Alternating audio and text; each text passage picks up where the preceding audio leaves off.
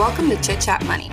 On this show, hosts Ryan Henderson and Brett Schaefer interview industry experts and riff on the world of investing. As a quick reminder, Chit Chat Money is a CCM Media Group podcast. Ryan and Brett are also general partners at Arch Capital, and Arch Capital may have positions in the securities discussed in this podcast. Anything discussed on Chit Chat Money by Ryan or Brett or any other podcast guests is not formal advice or recommendation. Now please enjoy this episode. This is the Investing Power Hour, number 72. As we're recording this, for some reason, my light is way too bright right now. You're glowing, Brett. You're glowing. I need to adjust this setting. I don't know what it is with Zoom. And we'll just turn it down. But this is the Investing Power Hour, as I just said, number 72. My name is Brett Schaefer. I'm joined, as always, by Ryan Henderson. We're talking whatever we want in the financial markets this week. I think that's really the only goal of the show. We're going to go for an hour. We have the AAMC conference call, not the AMC conference call. This is a strange microcap that had a wild conference call that Ryan has some notes on. We have Block's earnings report. We got a bunch of other stuff. I think I might take a look at Adyen's report. I haven't looked at it yet, so maybe we can do a live look at it. It's a company we follow. It's down about 30% today. And then I think a fun segment is going to be our four biggest management pet peeves, a little Mount Rushmore ranking competition, management pet peeves. And we can see maybe on Twitter, or we'll do a Spotify poll of who won, who has the best ones. I'm kind of stealing this. It's from Pardon My Take, which is a popular sports podcast. But I don't think they have a patent on it. It's no, popular concept. They just kind of did it for a lot of different. I guess that's where I saw the idea. They do it when it's boring. So earnings season's kind of closing up. It's a boring time. This could be a fun time to do it. So hopefully this is a series of Mount Rushmores. We're starting with biggest management pet peeves. I don't know. Do you have any other Mount Rushmores do you think we should run? I was thinking worst analyst quotes. Analyst stuff could be good. Analyst stuff could 100% be good. You could do like best CEOs, best proxy statements, that kind of thing. But today's episode is presented by the Science of Hitting Investment Research Service. The Science of Hitting was founded by Alex Morris, who spent a decade working as a buy-side equities analyst before launching his own service in early 2021. You've heard him here on the show a number of times, but Alex produces really, really high-quality equity research. And in addition, he provides 100% transparency into all his portfolio decision-making. We were early subscribers to the Science of Hitting Research Service, and we genuinely believe that Alex produces research that is on par with top Wall Street analysts at a fraction of the cost. I mean, the fact that you also get complete portfolio transparency and 100% accountability is just icing on the cake. Effectively, you're outsourcing a full-time equities analyst role for just $349 per year. Brett and I both pay for the service on our own, and we can tell you that it's honestly worth the money. Some of the companies that Alex covers includes Microsoft, Netflix, and Meta, Roku, Costco, Match Group, Berkshire, tons of others. So if you're interested, check out the TSOH Investment Research Service today at thescienceofhitting.com. Another day is here and you're ready for it. What to wear? Check. Breakfast, lunch, and dinner? Check. Planning for what's next and how to save for it? That's where Bank of America can help. For your financial to-dos, Bank of America has experts ready to help get you closer to your goals. Get started at one of our local financial centers or 24/7 in our mobile banking app. Find a location near you at bankofamerica.com/talktous. What would you like the power to do? Mobile banking requires downloading the app and is only available for select devices. Message and data rates may apply. Bank of America NA, member FDIC. Yeah. All right. Well, what do you want to talk about first? I'm going to tweet out the link for everyone. Well, let's talk about this one. Sam Bankman-Fried is going to jail. Now, for people that kind of haven't followed the story, he, was arrested and then posted bail, which was, I think, like $250 million, sizable bail. And then he basically was on house arrest at his parents' house in Palo Alto. And they tried to, limit a lot of his behavior to make sure, he wasn't tampering with witnesses or, doing anything illegal.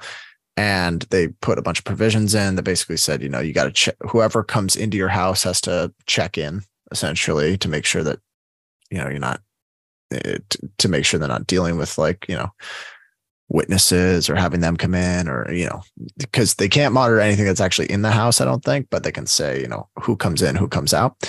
And then there was also, so basically the bail's been revoked. He was sent to jail because of a number of things. But the first thing he did was he set up a VPN so that he couldn't be tracked, I guess, online.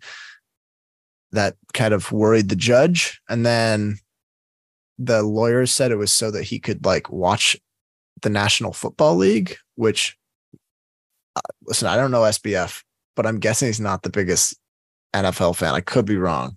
Also not... Yeah. It's not on. So yeah, maybe he's just a big fan of the NFL Network off season. But anyway, so I guess that was his claim. That's why he wanted the VPN. I don't know why he wouldn't want to be tracked for that. Then he was apparently also sending messages on apps that whatever aren't trackable. So WhatsApp, and then there's one other one that's kind of popular. I can't remember what it's called. Telegram or Signal. Yeah. Signal, I think is what it was. The old CEO of Alameda Research, or the fund that they were running, which is basically his ex-girlfriend. And it was just I remember reading their quote around what he was telling her. And it was basically that thing from Succession when Kendall's on the phone. He's like, it'd be good to just connect, And then, but it's we should. He's trying to basically. It's trying to say we should, strategize together to make sure we're saying the same lies. But so that was another red flag. And then the other one was witness intimidation. He leaked her diary entries. I don't know how he had these to the New York Times, because the New York Times reporter came in to the house, and he, I guess, gave him the diaries, and a lot of it was about I think maybe it scares her that he's going to leak more if she doesn't, get in line and say what he says. So all of that kind of culminated in the judge saying, no, listen, you're going back to jail. And apparently it's going to make it difficult for them to prepare for the trial. I don't think there's much more to this story anymore. He's going to go to prison for a long time, and it's a pretty cold cut case, but they just have to go through the legal process. It is funny because at its core, you look at so the parents, SBF's parents, were in the courthouse or whatever when he was sent to jail, and the mom was just, in shambles. It sounds like it's just really a guy that was very good with computers, went to MIT, I think, smart guy, and kind of probably wasn't malicious from the jump, probably didn't have ill intent necessarily, but the more money that came in, the more it kind of, I guess, made him feel invincible with it. And it's I might be a little more cynical about the situation, but it's hard to tell from as an outside perspective. I think, though, I'm interested in how the Michael Lewis book reads. Some of the stuff, there was another group of people that he was connected to this week in the college football world that totally got exposed as frauds, or potentially, I guess it hasn't been confirmed legally yet. Wait, who was? The movie The Blind Side? Yeah. That movie, The Lineman. Turns out that the family totally screwed over that guy in real life.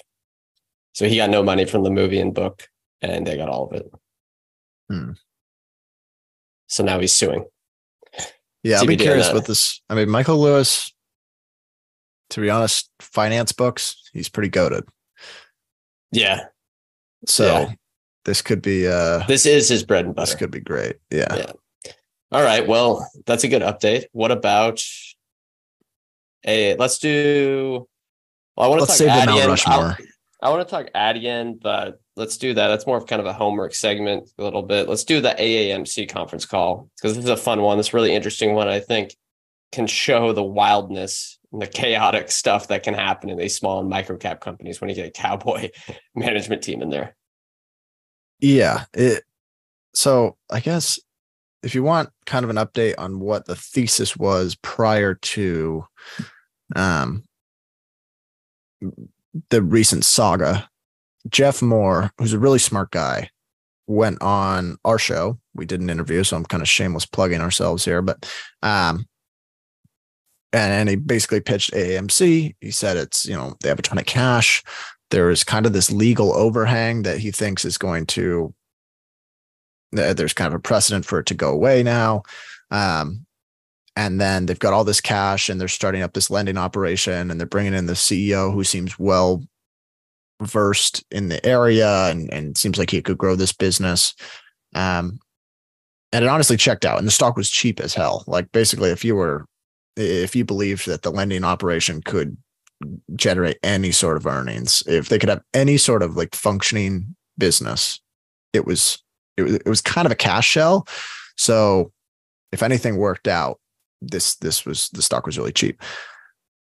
Now on the call, and they had established this, they're going to be doing these. I can't remember the type of loans that they were going to offer, but it was that was the operation they were going for. They had the money to do it. They brought the guy in. I think his name was Jason Kopchak, I want to say, the CEO.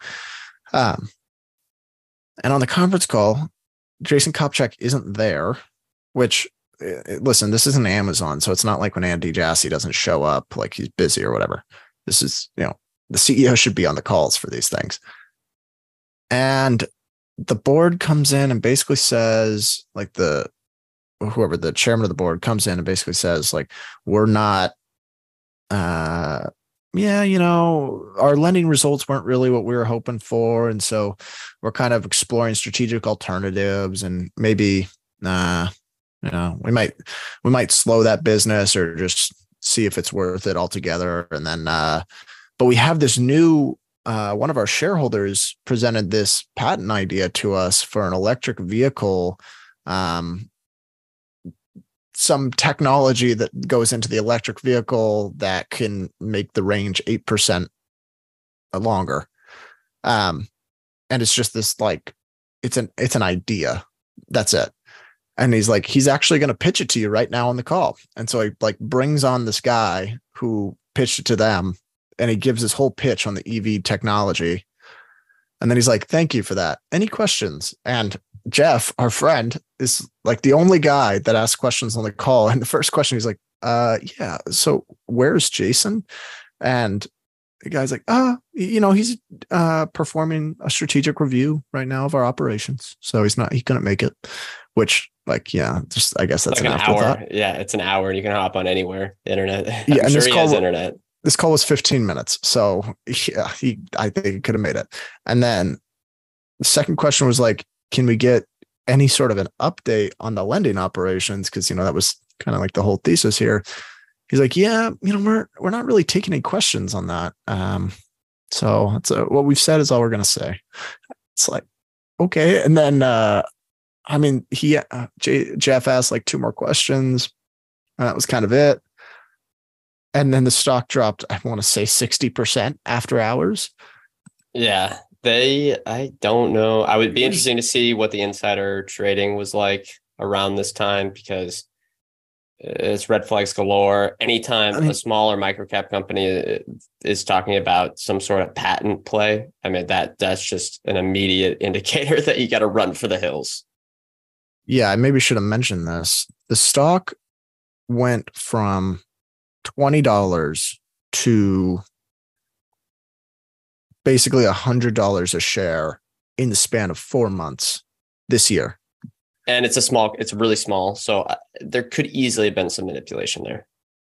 And since then, it's come down from $100 a share to $10. So probably one of the most wild rides I've seen, like, within a year, and probably the most insane conference call I've been on, because they just didn't even talk about the operations. They just completely pivoted the business on a whim. Yeah, it's like they were trying to dig their own grave here. I don't know what the the thought process coming in was, okay, we're not going to talk about the lending business. We're going to talk about this weird new EV thing. We're not going to have the CEO on. Did they file any form saying that he's gone? Or did you check that? I don't think so. I mean, I haven't seen. I was messaging I'll go to Jeff. I'll go to the investor relations, see what their filings were. I mean, it's just like, I've never seen anything like this. Do you think the stock was just going up because it's close to AAMC? That could have been interesting. No, I got a feeling there was some insider trading going on here. Okay. Material like you said, events. it was like they tried to dig their own grave, because like if you wanted to have the worst conference call possible, it would look a lot like this. Like, abandon your lending operation that seems okay, like it seems good, like it could work. Go for some EV play. Don't take any questions on the core business and have your CEO go AWOL. Like, that's like a perfect formula to have your stock drop 70%. And it was like it's like they were pretending that analysts shouldn't even be upset. Like, yeah, it's kind of weird. They're like, oh, what are you asking about? Like, why are you worried about our lending operation? Don't worry about that. Well, if we look at the last 3 months here, revenue, most of this from loan interest income, 1.9, I'm assuming, million, 1.92 million. That barely covers salaries and employee benefits of 1.9 million. And then if we look at their total expenses, 6.1 million. So I could see this. Yeah, I mean, tough scene. Small micro caps is really hard because the management teams are generally the ones that, well, there's a reason they're not, we're about to do one on Lowe's this week, or a podcast on Lowe's this week, and that CEO is just top class, one of the best in the industry, just total professional, lots of industry experience. And there's a reason that these small micro cap CEOs are the CEOs of small micro cap companies. They're not generally the best out there, and you can get a lot of bad ones, and it's really hard. It's really not even a company. Through. Yeah, it's really honest. It's not even a company. It's just basically like a bank account.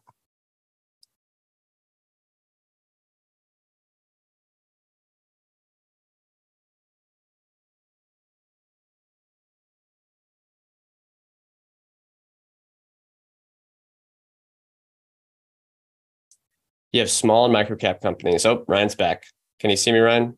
Yeah. So here's the example I want to talk about is generally in small and micro caps, you get a lot of bad management teams. And I think you have to be really, either you get a big margin of safety from the share, where the stock is trading way below book value at a really dirt cheap earnings multiple, or you have to be very, very critical and wait, for that 1 out of 10 CEO and executive team that's actually a good one in the small and micro cap space.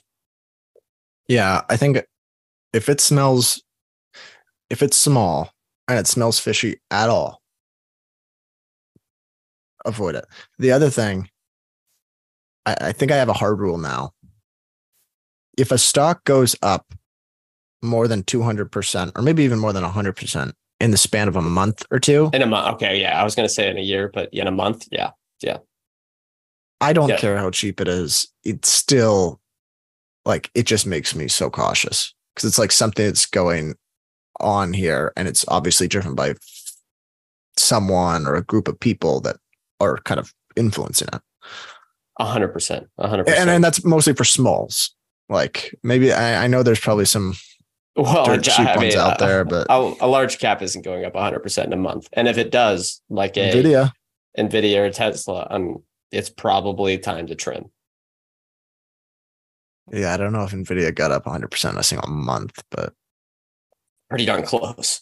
Pretty darn close this year. They report soon too, I believe. Yeah. All right. You want to do? Wait, no. Let me do the block conference call too. This is a short one. I think it's another lesson of in 2020 and 2021, and even before the pandemic, no one cared about this stuff, and now everyone's being hypercritical about it. And Jack Dorsey, last one of the party, is finally no spoiler, but go ahead. Yeah, this is kind of they're exactly who we thought they were situation. You could probably throw that meme on it. You know what? I'll probably throw that meme on it on Twitter after this, but that's besides the point. So yeah, Block, formerly Square, which, I mean, if there was ever anything that signaled the top, I think it might have been Square's name change to Block. And the Afterpay acquisition. Yeah. Yeah, there was some other probably big signals at the top as well. But that was one of the big ones. Anyway, so on the that's another call, that's another Mount Rushmore. We could have Mount Rushmore of the top signals from 2021. I'll jot that down. There's a quote. He says during the conference call, leaders across our company are now looking at the true full cost of their businesses, which shout out to Marcelo Lima for kind of finding this. And he asked sort of the same question I was thinking, which was, what on earth were they doing before? Yeah. If you're like not looking at the cost, no, just growing at whatever cost they want. It's the exact opposite culture of what you want to set up for a business, especially one that has different sort of subsidiaries like Block, where the flip side, I guess the positive would be something like Constellation Software, where Mark Leonard, the team that started that thing, they talk about there being a very decentralized company most of the time. I don't know the business as well as other people, but they set up the culture of thinking their priority is return on invested capital. What's the ROI we're going to get on this investment? Does this pass our hurdle rate when we're buying this company? So that's permeated throughout the organization as the culture. It seems like Block is the opposite, where you build a good product or something interesting, quote unquote, because a lot of these aren't actually good products that they're building. They're just experimenting with blockchain BS, and they're not thinking at all about return on invested capital or return on employee spend or return on employee time spent. It's just not something you want to see. And these are the type of businesses that, again, we've talked about this for anyone that's listened for a long time. We owned Block/Square 2018, 2019, 2020. It's something that as rookie investors, we didn't really look at all, but it's something that's very, very important to us today. It's the management's philosophy around how they manage the cash that's coming in and what they're spending it on. Yeah. Yeah. That was, I don't know. Dorsey lost me like, I'd say 2.5, 3 years ago. He started to lose me. The Bitcoin on the balance sheet was the big one for me. That was what broke the camel's back. Yeah. And then I remember looking at the investor, there was like some Block investor day, which was 6 hours, the 6 hour 6 hours. The first slide said we're an ecosystem of ecosystems, like just a bunch of shit that just doesn't mean anything. He's in a beanie sitting on a table with his hand on his knee. Yeah. Yeah. And then there was a part where they started talking about this Bitcoin or like crypto subsidiary in their, I can't, it was like one of the TBD things. Oh yeah. And it was like, we're giving out money. We're giving money to crypto projects, like giving money, grants. They were literally giving money away. Yeah. It's interesting. Block, clearly uninvestable. When you need mealtime inspiration, it's worth shopping Kroger, where you'll find over 30,000 mouth-watering choices that excite your inner foodie. And no matter what tasty choice you make, you'll enjoy our everyday low prices, plus extra ways to save, like digital coupons worth over $600 each week. You can also save up to $1 off per gallon at the pump with fuel points. More savings and more inspiring flavors make shopping Kroger worth it every time. Kroger, fresh for everyone. Fuel restrictions apply. Very interesting. Now, I listened to a business breakdowns on Take Two this week, and I thought there was another interesting thing around management and subsidiaries and how you do that. And there was an analyst that on it, I don't know if I'd call it an analyst, consultant, someone who's been in the video game space for multiple decades, talks to all the people at these companies. And he said on the business breakdowns, which I thought had some good tidbits. The business models aren't that crazy to look at, but a lot of good tidbits on the entire industry, really, and not just Take Two Interactive. But yeah, this really great quote where he said, and Take Two, for example, owns the 2K subsidiary for NBA 2K, and then Rockstar, which makes the popular Grand Theft Auto and Red Dead Redemption games, and a lot of other subsidiaries. So it's like the parent company plus a lot of subsidiary studios and publishers. He said, quote, they have no control at all over Rockstar's decisions, none. So when they're putting out any sort of guidance, like Rockstar can come out with their new Grand Theft Auto or Red Dead Redemption game whenever they want, but the parent company can't, like, they can't really do anything, which on the one hand is a good thing because you don't want them meddling in like kind of Electronic Arts did with Battlefield and stuff like that, which can turn into really bad results. But on the other hand, it makes it unpredictable, and these gaming studios might not care at all about getting the best return on time spent and stuff like that. They just want to make the best game. And clearly GTA has worked in the past to do it this way, but I thought it was quite interesting where they can't even tell them, hey, look, like, give us a timeline on it. They're going to say, hey, look, when we're ready, we're ready. The game's going to come out. I think one hand, I like that, but as an investor, it's very hard to predict. Yeah, I'm not sure I like investing in a company that's run by its subsidiaries, essentially. Yeah, with zero control. Especially, I don't know. Are the heads of those studios, do we have visibility into what their incentives are, what their compensation is? Because if they just get paid like $5 million a year, regardless of performance, and they're just like, yeah, we'll come out with it when we want. We don't care about the success for shareholders. Then it's kind of concerning. All right. Yeah. Should we do this Mount Rushmore?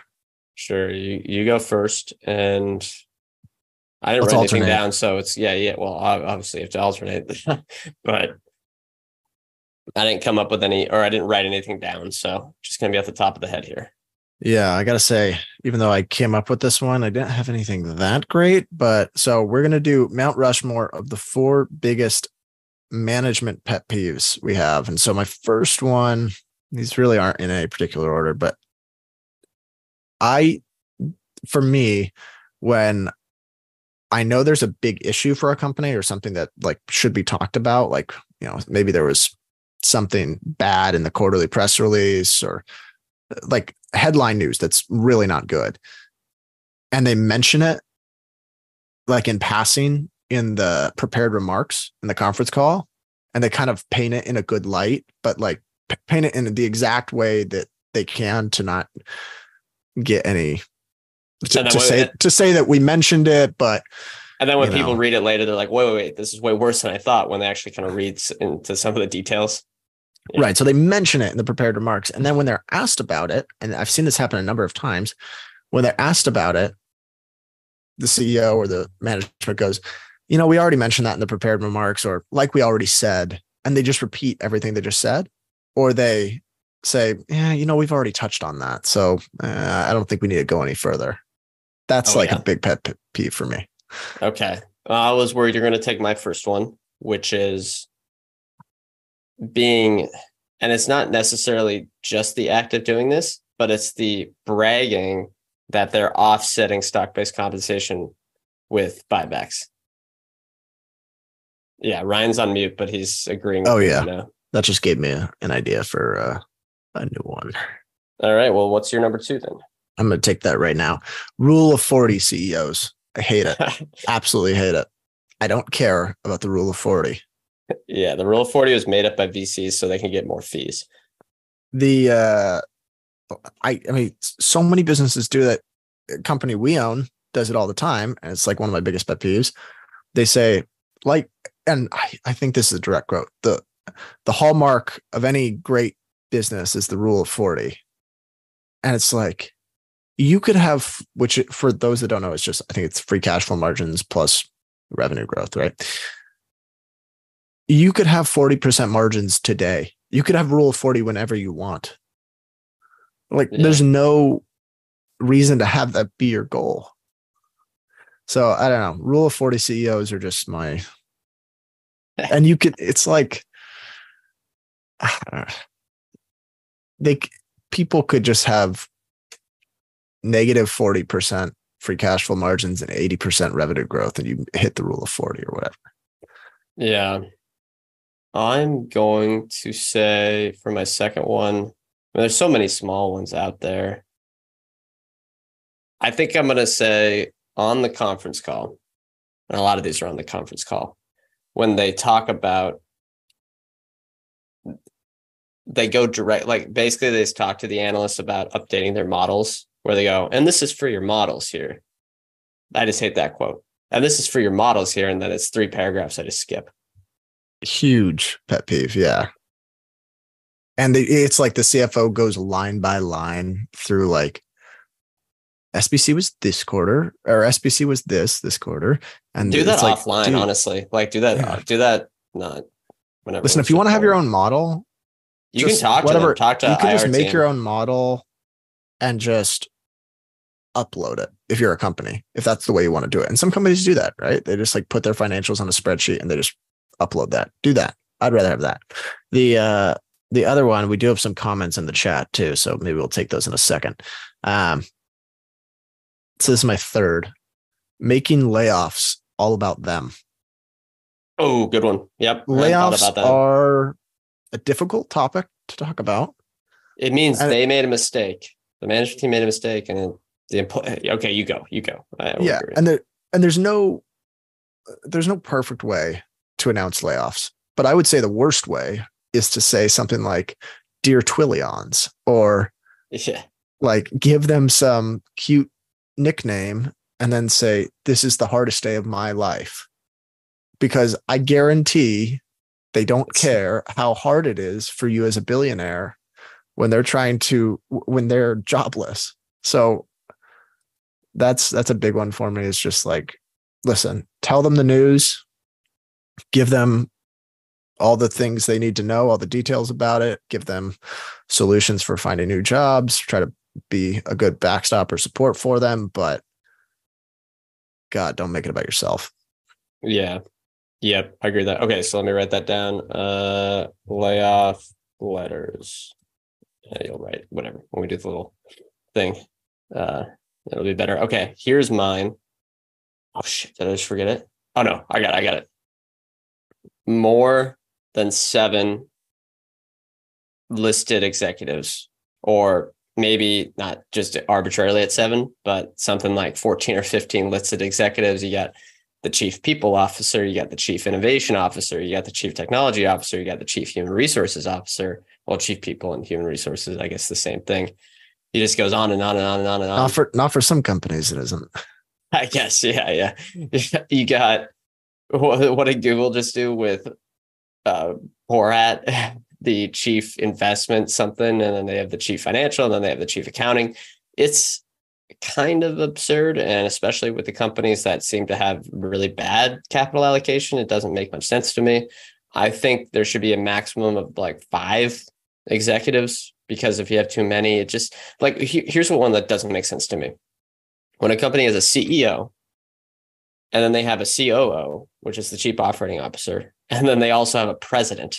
I thought the COO and the president were the same thing. I get when you have a CEO and a president in some regards, where the day-to-day versus the CEO might be more of a capital allocator or a acquisition, stuff like that. That makes sense. But a COO and a president, that one never makes sense to me.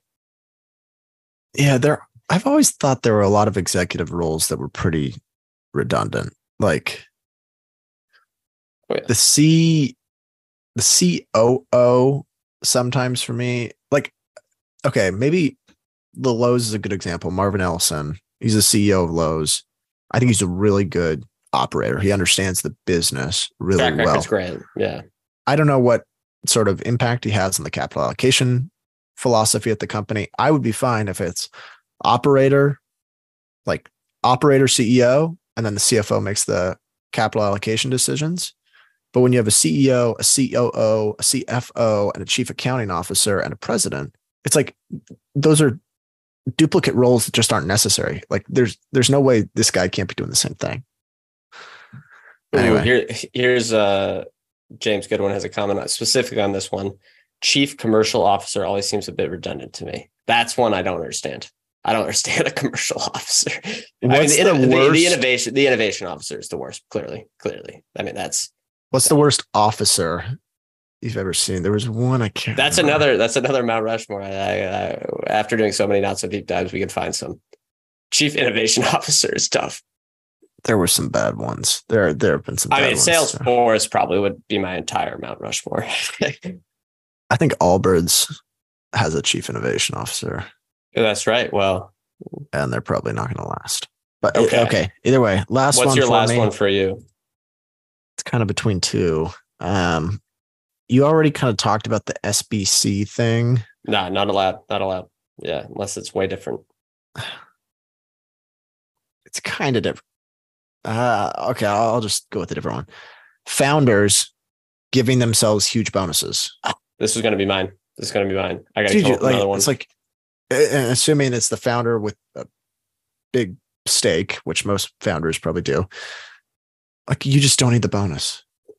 Just sell a little bit of stock or take a loan and pledge your stock as collateral.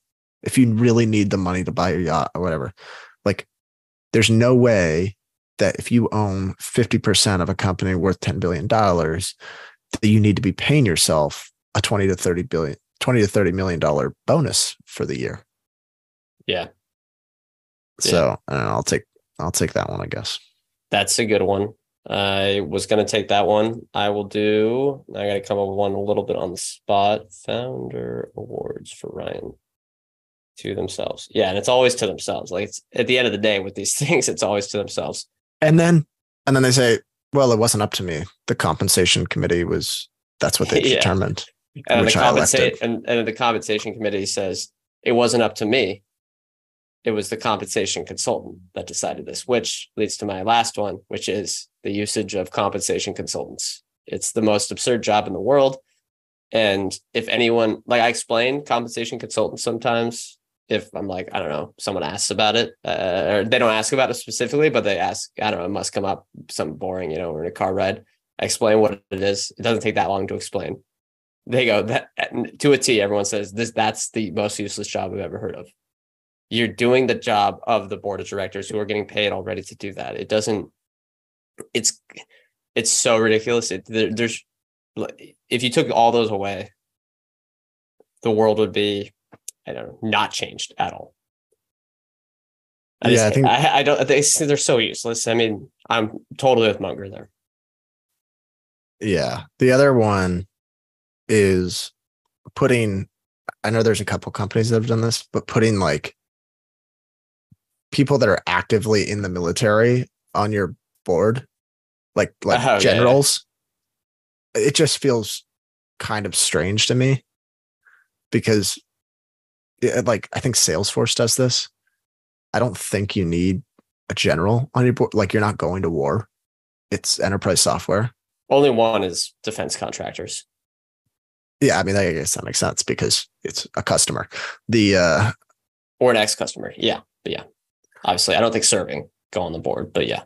I guess you could say giving Matthew McConaughey $10 million a year. That might be one. Yeah. I mean, Salesforce is a walking executive irk, I guess. Okay, let's hit the comments. We had one specific on this one from Matt's Capital. Thank you for commenting as always. Prisoner of the moment management. They extrapolate too much on things happening now without regard for what has happened before, may happen after. They disregard the mean. Oh yeah. So basically I think this also is hopping on the classic, hype at the moment. Examples are galore right now with companies hyping up their AI capabilities, quote unquote. I'm doing air quotes for the listeners. That's just clearly, I think if your company is just bragging a ton about AI and they're not just talking about it when asked about it on conference calls because the analysts are really egging on all these executives. I think if they're coming out explicitly with all these press releases or talking about it, that is a red flag for me. And it's also a pet peeve. Yeah. If you were talking about the metaverse in 2021, talking about AI now, you're probably not going to make it. Yeah. There are some other ones that were like, I mean, there's so many. I had founder shares. Remember the Axon one, the exponential CEO plan? Oh yeah. Plan. All those guys just have private jets. Incredible growth hack. Yeah. Which is unfortunate because that was just an exceptional business, but it was like these huge bonuses based on annual numbers that disregarded your bonus. Yeah, exactly. All right, here's another one from Tyler Ferris. Related party transactions are always big red flag, especially in microcaps. I think another, on top of that, unnecessary related party transactions where you go, hey, we use the software from our CFO's wife's company or, something like that. You don't need that. It's just going to come off bad. I just don't like it. Yeah. I mean, in terms of like related party transactions, it's probably not the end of the world, but it's a pet peeve though. It just shows to me that you're self-serving. Yeah, but I think some of those too, it's like, whatever, you use your wife's dad as like a legal counsel. He might give you like an exceptional rate. Yeah, it's not the end of the world, but it's a pet peeve. Yeah. All right. We do have a lot more questions. Square acquiring Afterpay was a giant red flag. This is a comment. Oh, yeah. Tidal was the reddest of flags. Tidal was the worst. They're 100%. Still trying to come out with that. I mean, they're going to burn so much money with that thing. It's amazing. Did you ever see? Yeah. And I think it was like 2 years after the acquisition, they gave some details about how that deal happened. And it was that he was literally summer vacationing in the Hamptons with Jay-Z. And I am assuming Jay-Z was complaining about how poorly his music streaming business was. And he saved him. Jack Dorsey literally called the board like that day and was like, hey, I think we should acquire Tidal, because I'm guessing Jay-Z's like, if you want to come over to my house a couple times, like, yeah, just lob me $500 million to acquire Tidal, or whatever it was. That was a huge red flag. Square in general, man, just red flags all across the board. What's on your guys' watch list these days? Are you interested in ASML? Yes. Any not so deep dive or guest pods in the future? I will say this. We did have I think our structure for the podcast isn't necessarily all that clear unless you're like following us on Twitter, but the not so deep dives, we're doing the Share Cannibals theme this month. Next month, it's dividend. What? Airlines. And then we've done an ASML deep dive with Leandro. Invest Quotes runs not potential multi-baggers. He runs best anchor stocks. Yeah, it'll be the same type of get a good overview on that one. He knows it very well. Okay, what's on the top of your watch list today? Well, I have our watch list open here, and it has two companies that we're waiting for the right price on, Adyen and Airbnb. Adyen got a lot closer today, but it's still not there yet. I'd say have American Express on the watch list. I was going to say Amex. Kind of those three. This is 3A's company. Yeah. Adyen, Airbnb, Amex definitely are up there. To be honest, I have a watch list full of companies I should probably get rid of. Let me look I have a bunch on there that I don't actually like anymore. I have Wise on there. It's always overvalued. I have Latch. Luckily, I never bought that. I have Roku. Never seem to buy it. Roblox. Never seem to buy that. Topgolf Callaway. Never seem to get comfortable. Hershey. Not a bad business, though. Altria. I have Altria. No, wow, it keeps getting cheaper. There we go. I know it's getting up. It's like 9.2% dividend yield right now, somewhere like that. It's still, though, those volume declines have accelerated, which I think at 10% volume declines, the math starts to break a little bit for Altria, unless they have some other business that starts to drive performance. Yeah, for sure. We own Philip Morris International, like that better for durability. Here's another question. What do you guys think about this macro environment? Is the crash imminent? I do not know. I don't really follow the macro too much from an investing perspective. I kind of like to read about some of the stuff, but honestly, the economic data today looks really great in the United States, but who knows? It could change on a dime in the next few quarters. I have no clue. We should start having really hot takes on whether or not which way the market's going, because that's going to create better clicks. Is the market crashing tomorrow? I thought S&P down 25% tomorrow. You know what would be hilarious is if our title was just for the episode was Michael Burry from Big Short fame makes 1.6 billion all caps bet on the economy, on the market crashing. That's just our entire title. Yeah. And then we don't talk about it at all. People love the Burry engagement bait.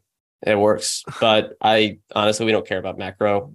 We care about micro, but we avoid we just care about countries that value the rule of law with businesses. So we avoid China, stuff like that.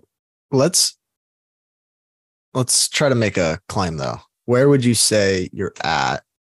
Like if it's just a general barometer on the macro and you're kind of, where's your way better at? Way Fear better and than I greed. thought. Oh, for basically my fear and greed or Your fear and greed. Where do you think, where are you at? regardless of where the market is trading, because it seems it's above the quote unquote risk-free rate. So I get a little bit confused on that right now. It makes me a bit nervous. I don't want to buy anything really with an earnings ratio above 20 unless I think it's growing. But regardless of where the market is, I'd say greed. I mean, the numbers just look phenomenal across the board for the United States right now. And the interest rate impacts have been way less than people have thought. Now that could really impact stuff in the next few quarters. It could finally be like kind of a coiled spring that's waiting to drop, but I have no idea. And the numbers really, really look good. I mean, what did the Atlanta Fed change their prediction to for Q3, I think, or maybe it was Q4. One of the quarters for this year, they're projecting 5.8% GDP growth now. 5.8. I thought it was supposed to be a recession. Roaring 20s. Eh? Yeah, I mean, some of the stuff, that manufacturing spend, this looks amazing. The UPS renegotiation, yeah, that's going to hurt UPS's margins, but it's going to be a huge positive impact on the economy because all these people are going to have more money. Yeah. That's right, 300,000 people with much more money. I mean, that's going to reverberate across the board. We got a question from Mads Capital here. Did you comment on Adyen yet? Have you looked at the report? Yeah. Do you want to just go? I didn't look at it. Now let's see. Try to make sure we hit everything here. Here's someone that said, just joined. What are your top three picks as a financial sector disruptor?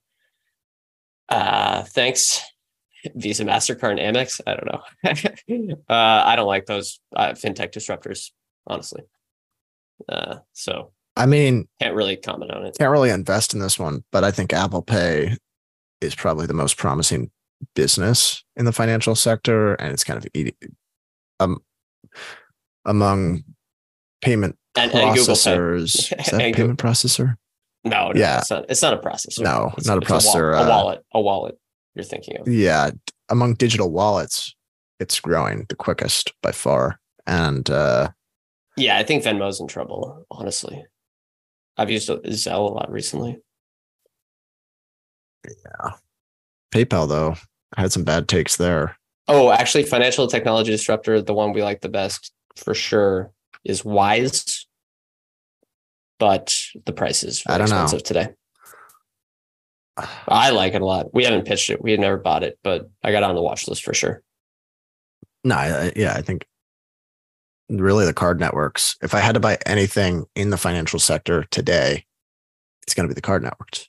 Yeah, and at today's price, it's going to be Amex. But we haven't bought any of them yet. Who are the big processors? Stripe, Adyen, Braintree. Yeah, and then the legacy ones. PayPal. Forget their names. There's a lot of ones, and I forget the name. Okay. Let's talk.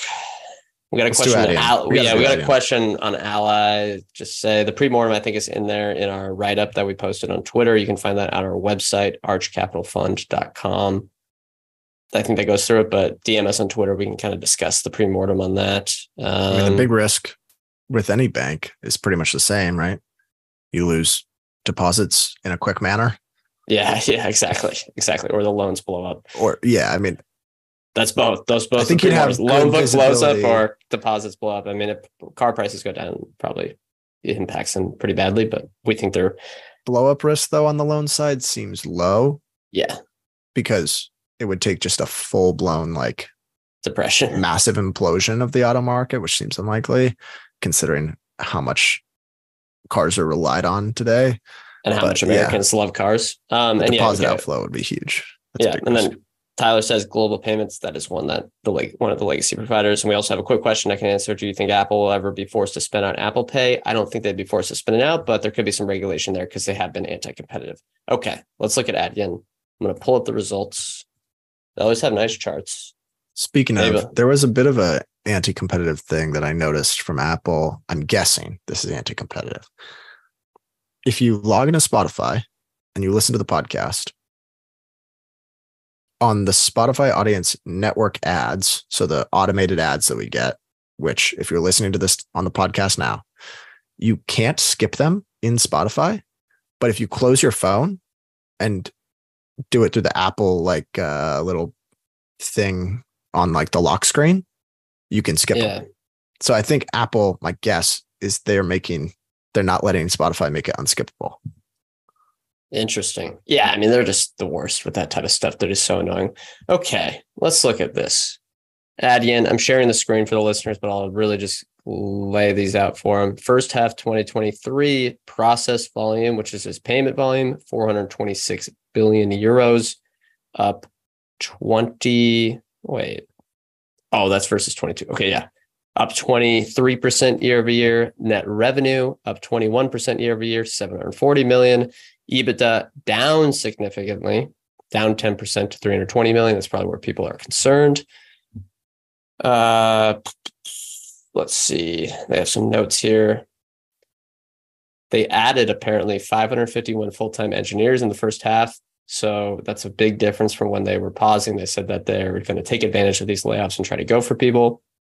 They said the majority, or go ahead. I saw someone commenting that a couple of months back, they said they were going to start investing heavily to kind of be a little more competitive with Stripe on that front, which seemed, now it's hurting them, but we'll see what kind of impact it has long term. Could be good timing. Yeah, it could be good timing. And hopefully they'll keep their philosophy of not just hiring, being basically the opposite of Stripe and being more disciplined in hiring. They say the majority of new hires, 75%, were in tech roles, building out our global engineering muscle dedicated to both young and mature initiatives.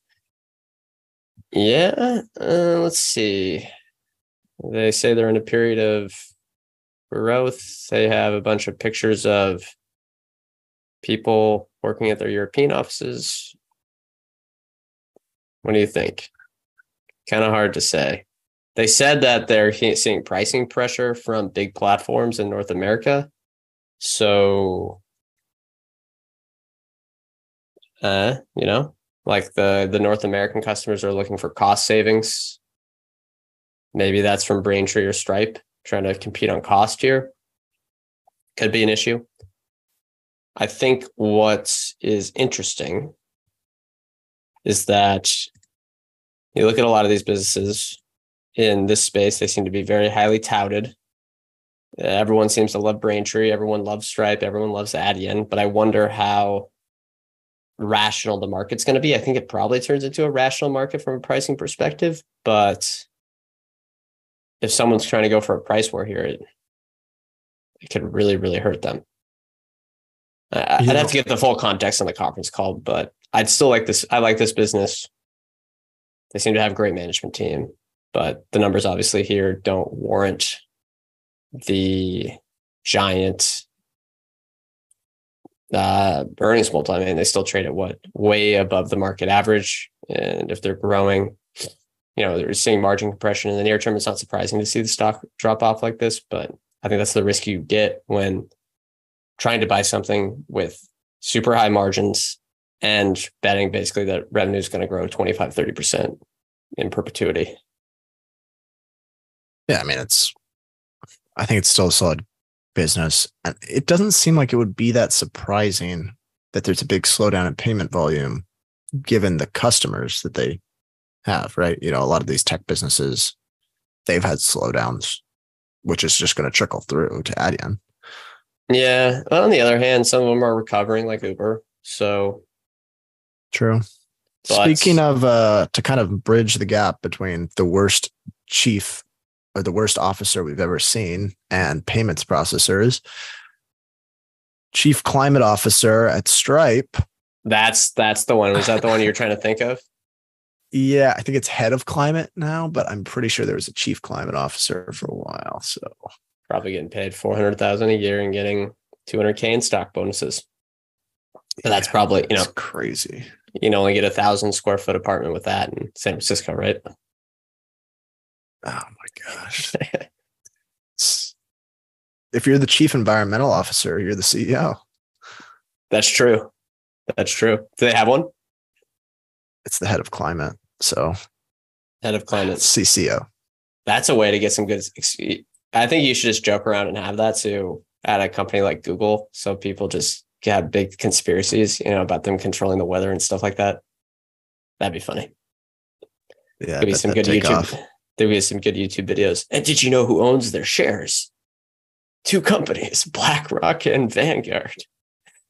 I love when people bring that up. Takes. Oh yeah. So many people have this take. They're like, dude, yeah. And they always get it wrong too. They're like, yeah, this company owns every stock. It's like Blackstone. And I'm like, no, BlackRock. And they're like, wait, there's 2 of these? And I'm like, yeah, there's a BlackRock and a Blackstone. It's very confusing, but it shows that you have no idea what you're talking about. Okay, welcome to the entire financial sector. Everything is named after a color, maybe like a weather, and an item in nature. Rock, stone, tree. Yeah, I mean, that's the worst. Green forest capital. That's another one, Mount Rushmore rankings. I would like to come up with a different name because I feel like we are stealing, even though it's a very common concept, is worst industry company names. Remember, we just did the interview with next week on a very fascinating company we have never heard of before called Paylocity in the human capital something software. Management. It's basically payment and HR management, automation, stuff like that for medium businesses, small businesses, large businesses. And the companies are called Paycom, Paylocity, like pay checks. Yeah, we should just go back to the 1900s, like HR Software Incorporated. That's right. Yeah. Amalgamated Copper Company. It's better than Rover. Yeah. Do we have anything else? We got 4 minutes here. Okay. Here's what I got. Actually, we don't have really. I can't really go over the numbers. American Express. Maybe we talk American Express. The price is kind of going down. It's kind of closer to where we say we pitch it. Do you have, after we talked about them earlier this year, we kind of kept up with them though. Do you have any concerns about Amex that have kind of come up in your mind after going through that one? Because I know everyone talks about the credit risk, but we kind of think it's a little bit overblown. No, I think it's interesting that so many people highlight the credit risk because it's like small part of the business. Like it seems like it's a small part of the business. It seems like one of the areas where of the credit spectrum that would be the most or the least likely to have big defaults because of their customers. And I mean, obviously it can increase a little bit, but it's not going to, there's no blow up risk here, in my opinion. Yeah. And people pay these off first because the fees are so high. So I don't know. It just seems unlikely to me that there's any big risk here with the credit. I think they may risk destroying a little customer brand value with these lounge things at all the airports. It shows that the cards are getting more popular again, but they're being. I guess that is a risk. Like I think that's a risk. If there's too many people in the ecosystem, that does the value deteriorate? Yeah, but I think they maybe just need to pull a lever of making the lounges more exclusive again, like upping just raising the price. The fees. Yeah, or whatever. It's already $800 to be a part of the Amex or the Platinum or whatever. It's it's like $650, something like that. The benefits are pretty solid. Yeah, but like free Ubers every month or something, and other stuff that they give you back. But I think maybe they need to make those lounges definitely more exclusive because that is ruining some customer brand. Or I think it could ruin the value of the brand for customers. But besides that, seems like they're doing a lot of things, and everyone has these claims about them, like, oh, they don't have the distribution that Visa and MasterCard have. That's wrong in a lot of countries now, especially in the United States. They're at par, basically. They're trying to get the distribution higher in almost all the countries around the world. There's just a lot of stuff here that I think people are concerned about, but they've changed over the last 5 years. That should make things better. And they're a great share candidate, buying back stock constantly. One thing I think is also interesting is the potential for them to win the Apple Card. That could be a fantastic partnership, given those are both just kind of the premium consumer brands. Yeah, I agree. What is your favorite not so deep dive that we've done this year? Let me pull up the list right now. I'm going to scroll through. Yeah, or maybe we should say, what's your favorite theme? No, let's do not so deep dive. I have one in mind. Okay, I'm pulling through these right now. Okay, so we did payments, share cannibals, engineering software. Oh wait, no, that was last year. Fallen angels. Okay, we did big tech, financials, dating apps, payments, which was a separate one. Dating apps is rough, man. There's pretty much one that's ownable, and that's even questionably ownable. I like the financials. Market Access, American Express, and Access or payments. I like payments. I think Visa for me was my favorite not so deep dive that we've done this year. Yeah, that was a good one. I think my favorite, and that's definitely a one that people should listen to. I think we did a good job comparatively to all the ones we usually do. I think my favorite was Rocket Lab. Also think we did a good job there. That was a fun one. Very interesting company that is executing really strongly. There are not a company to invest in, but if you're a hyper growth investor, really early stage type investor, that's one to really keep an eye on. What's the worst business we looked at this year? WeWork.